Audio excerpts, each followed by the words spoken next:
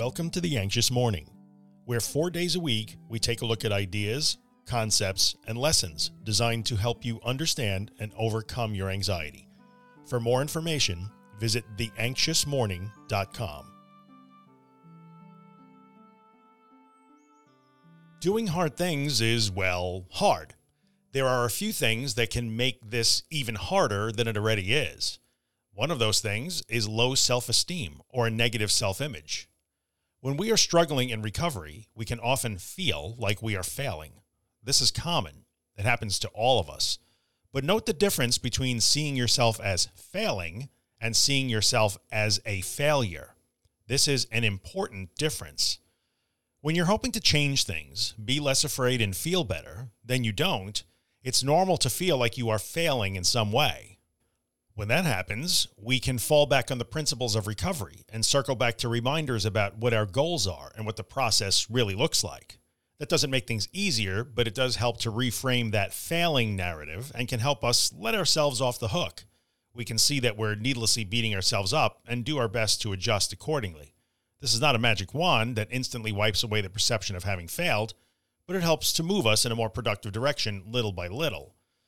But when you see yourself as a failure, things get more complicated. Failing is something you do. Calling yourself a failure is a reflection of who you think you are. When you believe yourself to be a failure, that reminder of the principles of recovery can be damn near useless. If you see yourself as someone that isn't capable, it doesn't matter how often I clarify goals and techniques. If you harbor a negative self-image that tells you that you just can't complete the task at hand due to core defects of some kind, then there is a chance that there is more than just floating, accepting, and surrendering to be done here. Sometimes I feel the need to clarify this. If you are thinking that you failed today, you may be likely to treat that as just a thought, accept it, maybe reframe it, then change your actions accordingly. If you are feeling that you are a failure by default, that's not just a thought. I mean, it is, but there are times in life when we do care about the content of thoughts and emotions. This can be one of those times. The point of all this is to address those of you that are struggling with self-esteem and self-image issues. Not everything is a Claire Weeks float and accept problem. Not everything is an exposure problem. In fact, sometimes dragging around a set of negative beliefs can make the floating, accepting, and exposing even harder than it already is, which can lead to all kinds of frustration and even harsher self-judgment. At this point, it's really important for me to point out that if you are listening to me, reading my words, or participating in the discussion around the content I produce, and it is making you feel worse because you don't think I understand you, or are making it sound easier than it is, let me tell you that I do understand you, and I know how hard this is for everyone.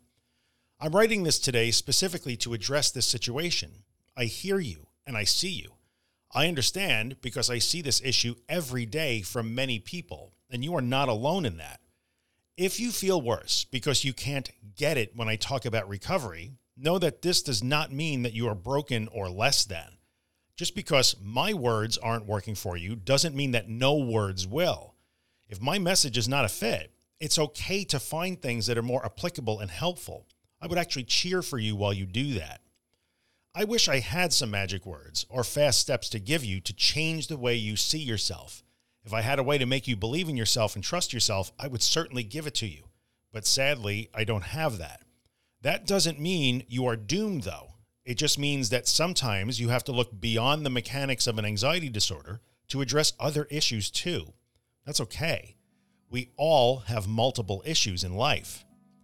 Feeling like a failure is in no way confirmation that the feeling is correct.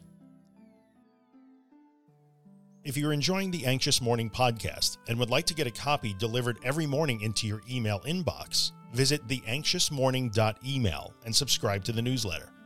If you're listening on Apple Podcasts or Spotify or some platform that lets you rate or review the podcast, leave a 5-star rating.